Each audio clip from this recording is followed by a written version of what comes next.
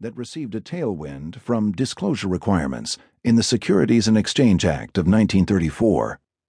Ownership in public companies was rapidly diffusing in a way that would drastically alter the nature of corporate oversight. As for etiquette, when real money is at stake, etiquette goes out the window. The large railroads were the first public companies to share detailed financial information with a widespread stockholder base. Before the turn of the 20th century, many of them were subject to vicious, backstabbing fights for control, such as the Erie Railway proxy battle and Cornelius Vanderbilt's takeover of the New York Central. Benjamin Gramm is often regarded as a distant intellectual forebear of today's hedge fund managers and shareholder activists, but this view gives him much less credit than he deserves. Gramm was a hedge fund pioneer, founding a partnership that shorted securities and collected performance-based fees more than a decade before the launch of A.W. Jones, which is often called the world's first hedge fund. Gramm was also one of the first professional investors to regularly employ shareholder activism as part of his investing strategy. Northern Pipeline was his first attempt at actively engaging a company's management. Little did he know how hard it would be to wrest treasure from the hands of Northern Pipeline's executives. Gramm's campaign is a classic example of an investor challenging an overcapitalized company to return cash to shareholders, and one of the earliest examples of modern shareholder activism. A revolutionary idea. Not long ago, I drove to the village of Sleepy Hollow, New York, in search of the letter Benjamin Gramm wrote to the Rockefeller Foundation about Northern Pipeline. My trip started in Brooklyn, where more than 100 years earlier, Gramm was a star pupil at Boys High School in Bedford-Stuyvesant. The Brooklyn Battery Tunnel scooted me past Wall Street, where he began his career in 1914 and became, in his words, something of a smart cookie in my particular field.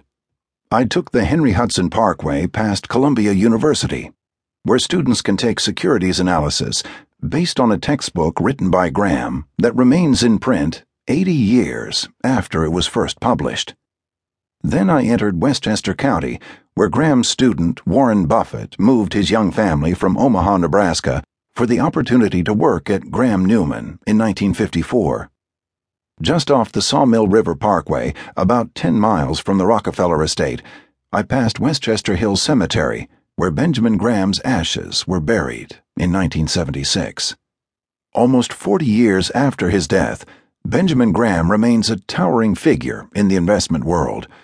While his investment partnership made him famous, Gramm Newman beat the market significantly over its 21 years of operation. Gramm's writings about investing and the tremendous success of his former students are his legacy. We're all familiar with Warren Buffett, but let's not forget Walter Schloss, a former Gramm Newman analyst who started his own fund in 1955. Through 2000, Schloss's fund compounded at 15.7% annually versus the S&P 500's 11.2% annual gain. If you had invested in Schloss's fund in 1955, you would have made more than 700 times your money, versus about 120 times if you had stuck with the S&P 500. In addition to Buffett and Schloss, Gramm taught value investors Bill Ruane and Irving Kahn, whose funds also beat the market handily over long periods.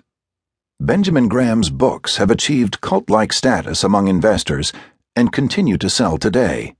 Security Analysis, written with David Dodd, is a dense 700-page textbook with outdated accounting discussions and mind-numbing railroad bond analyses.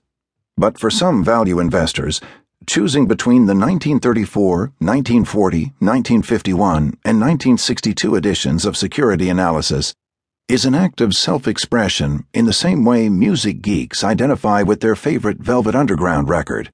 I'm partial to Gramm's 1949 book for the layperson, The Intelligent Investor, which captivated 19-year-old Warren Buffett in 1950 and forever changed the course of his life.